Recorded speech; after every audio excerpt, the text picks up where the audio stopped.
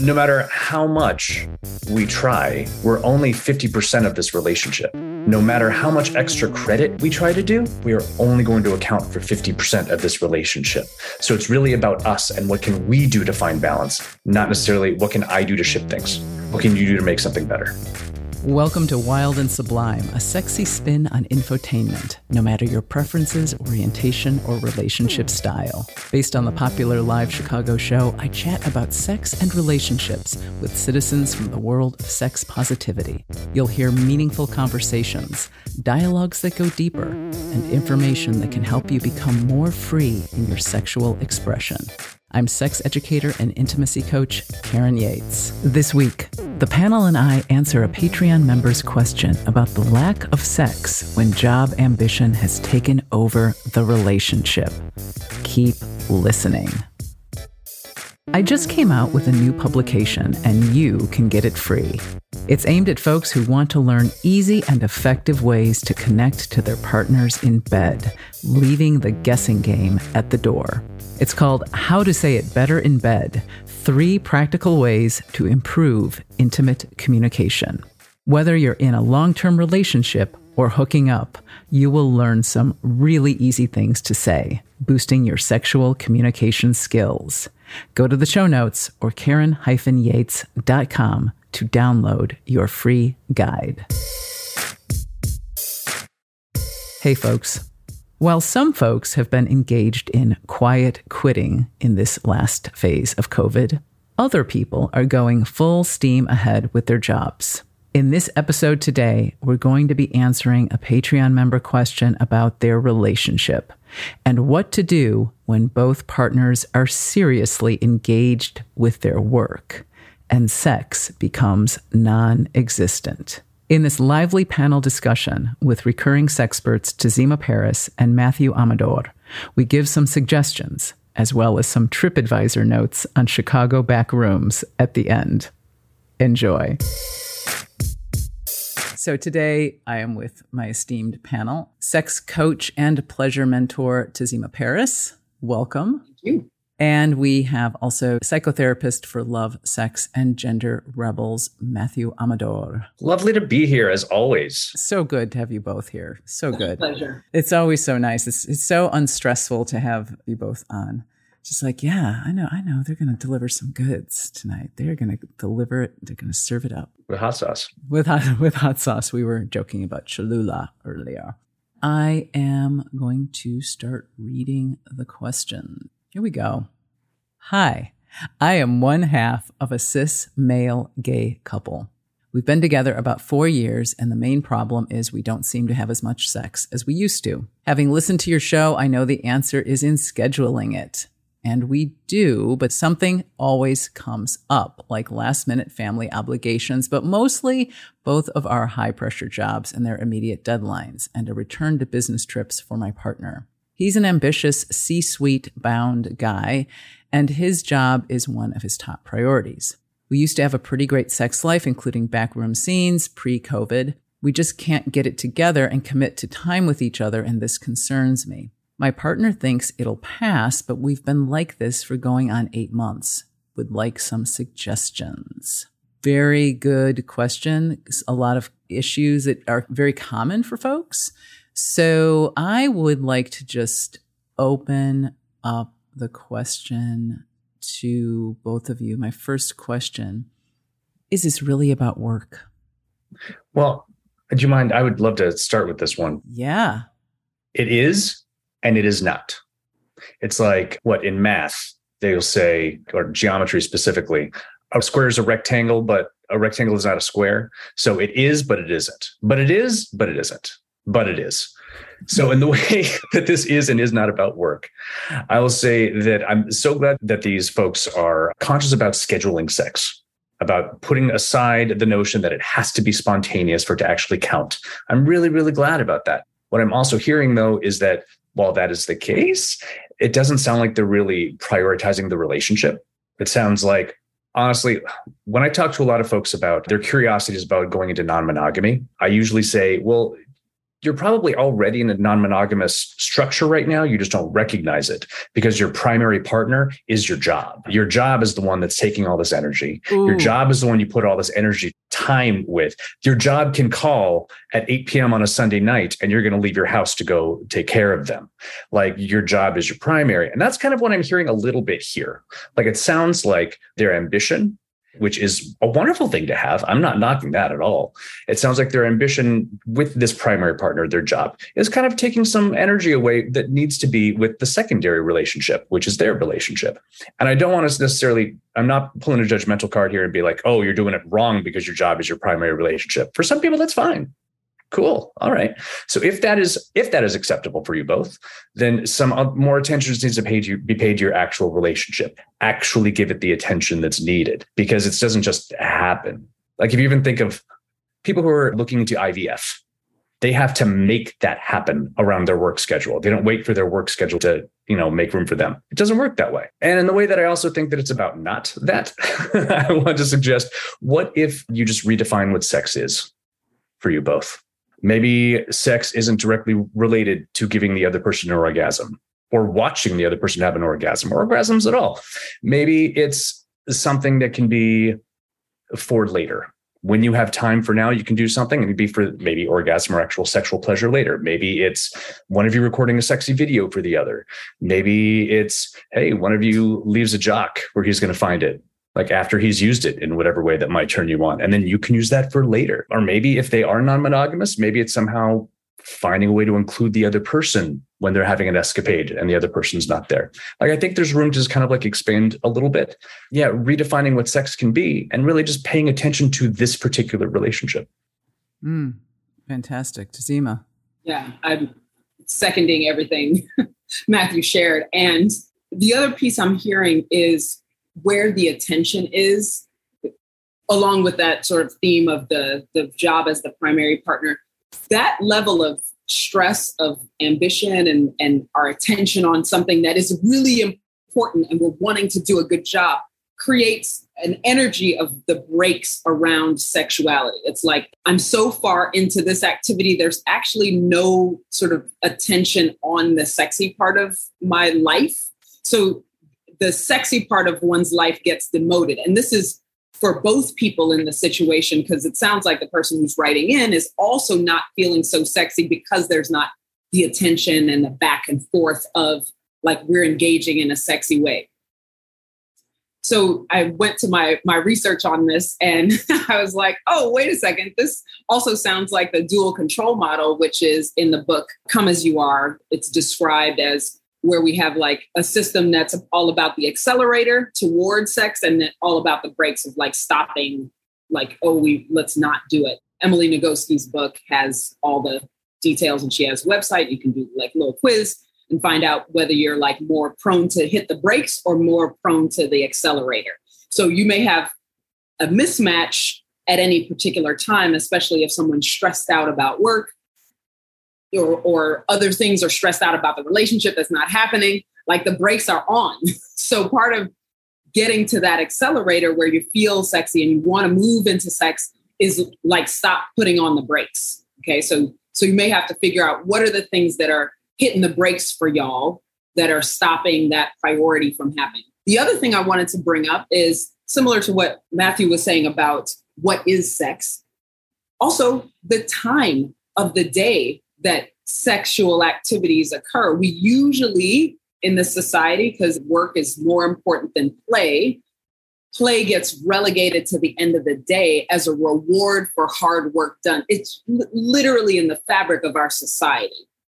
One of the things I teach with my clients, no matter what gender they are or kind of relationship they're in, or even if they're single, is to put pleasure first. Bring it up to the top of the day so that you move into your day with the nourishment of this fun activity. So maybe you're not going all the way to orgasm. Maybe it's some stroking or hugging or touching in some way that feels good, or flirting or sending a text message from the other room while y'all are both getting ready for the day. And it may not be a full on, like we're getting hot and sweaty and having full on, intercourse of some sort or engagement that is going to end in orgasm. But it is time that we're spending connecting, feeling sensual, connecting with our bodies, being present with one another, being present with ourselves. And if you can't get even to this, to the person who's writing this, take that pleasure time for yourself. What can you do to create like a sensual feeling for yourself? And then once you have that going on, you can spread that kind of turn on to your partner, no matter where he is in his world. You can just kind of insert it with a flirty text or something along those lines so that both of y'all can benefit from the pleasure work that you're doing for yourself. So those are my thoughts. I love that because it also brings back into focus that sexuality isn't just a luxury. It's not something that you can just like sprinkle on when there's time. No, it can be as important to you as your antidepressants that you take daily. You're not just going to take them just as needed. And this is not how they work. It's something that's important to your being. It's important to this relationship. At least not everybody's, but as the relationship is being described in the question, it seems like it is important here. So we'll give it its due. Yeah. And to your point, Tazima, about pleasure, I often think about like when I read this question, I sort of get this tight feeling like we're so ambitious, especially the partner. Like I just feel stressed reading the question. And so I'm thinking about pleasure in general, like even non-sexualized pleasure. How do you sit in your chair? Like, can you relax, period? Can you just give pleasure a priority in a very like low key way every day? Even getting out of the like confinement of this, I'm driven to succeed, because they do sound like a kind of an adrenalized couple anyway, backroom scenes, they were into that, like they're into, getting into the C-suite, so it just sounds like go, go, go. And can they learn to relax a little bit more? I have a question. What, in both of your opinions, is it an easy fix to say, take a vacation, like take some days off? Do you think that can help situations like this, or is it really about long-term building it back into your life? I can see it either way. What makes me hesitate from saying, oh yeah, go ahead, take some vacation days off, is because then all the focus gets put on this has to happen now. And just like they also mentioned that, there's some family emergencies that pop up, like nothing like I have to do this now to really make the sexiness of it kind of like go away. The pressure. So I would not necessarily say that, but I think, more long-term building. I would add in that put this pressure on it being a specific thing. Like it has to be these activities or, even the vacation thing. Like I work with being off duty. You can be off duty anywhere.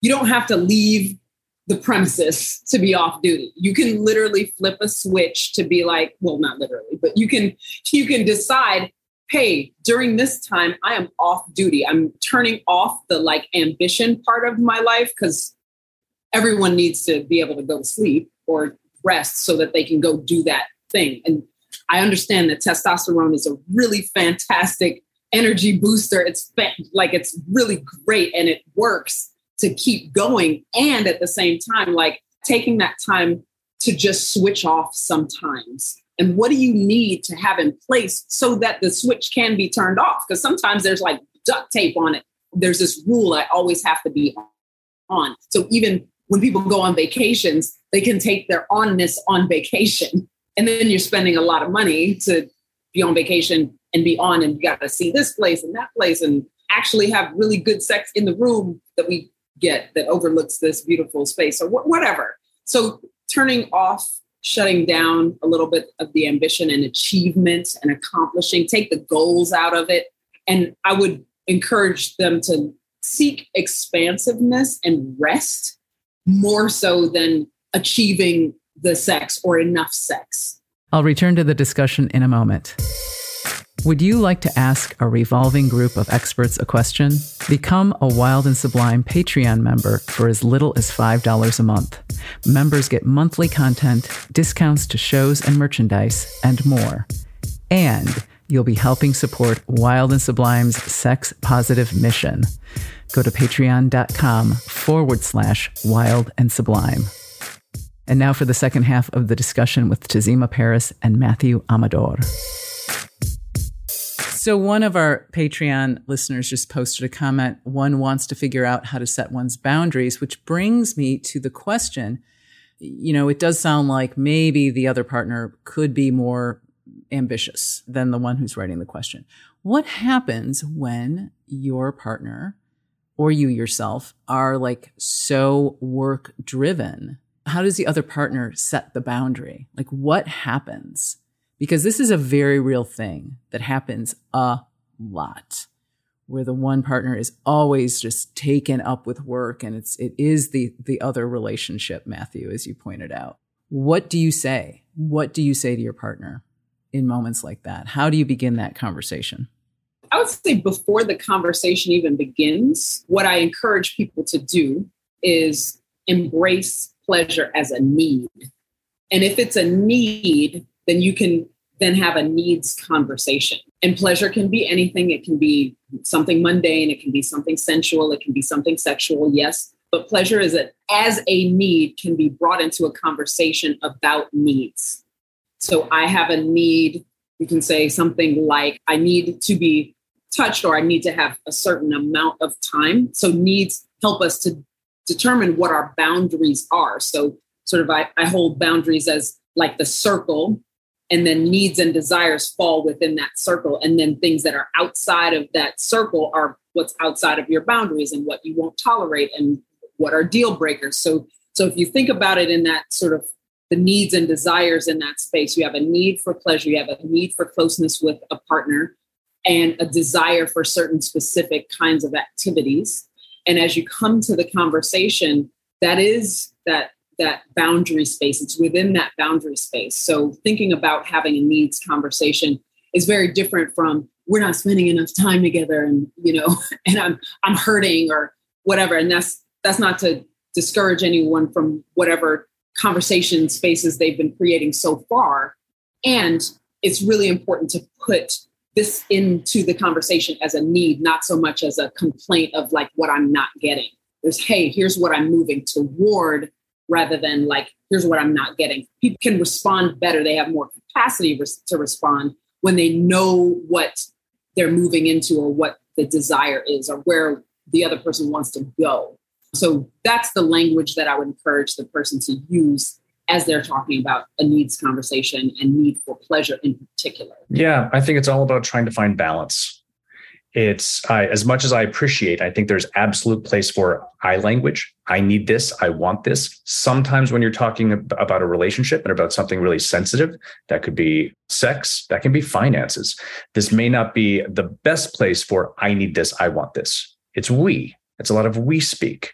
It's a lot of we. Maybe I sense the balance is off. What can we do? Because also it's really easy then to have those I statements slip into what can I do to fix this? Or what can you do to fix this? And no matter how much we try, we're only 50% of this relationship. No matter how much extra credit we try to do, we are only going to account for 50% of this relationship. So it's really about us and what can we do to find balance, not necessarily what can I do to ship things. What can you do to make something better? So wise. So wise. Totally agree. Yeah, I have been in that. No, I have enough will to drive us through to... Collaboration is key. Yeah. Right. I will fix it. I will fix this. I know I will. Any final thoughts? Some very good stuff coming up in this conversation. Take it easy. That's really my biggest, like, take it easy. Like, I get it. It feels really hard and uncomfortable. And like, also just be easy on yourself. Both of you are doing the best you can at any given time of your life.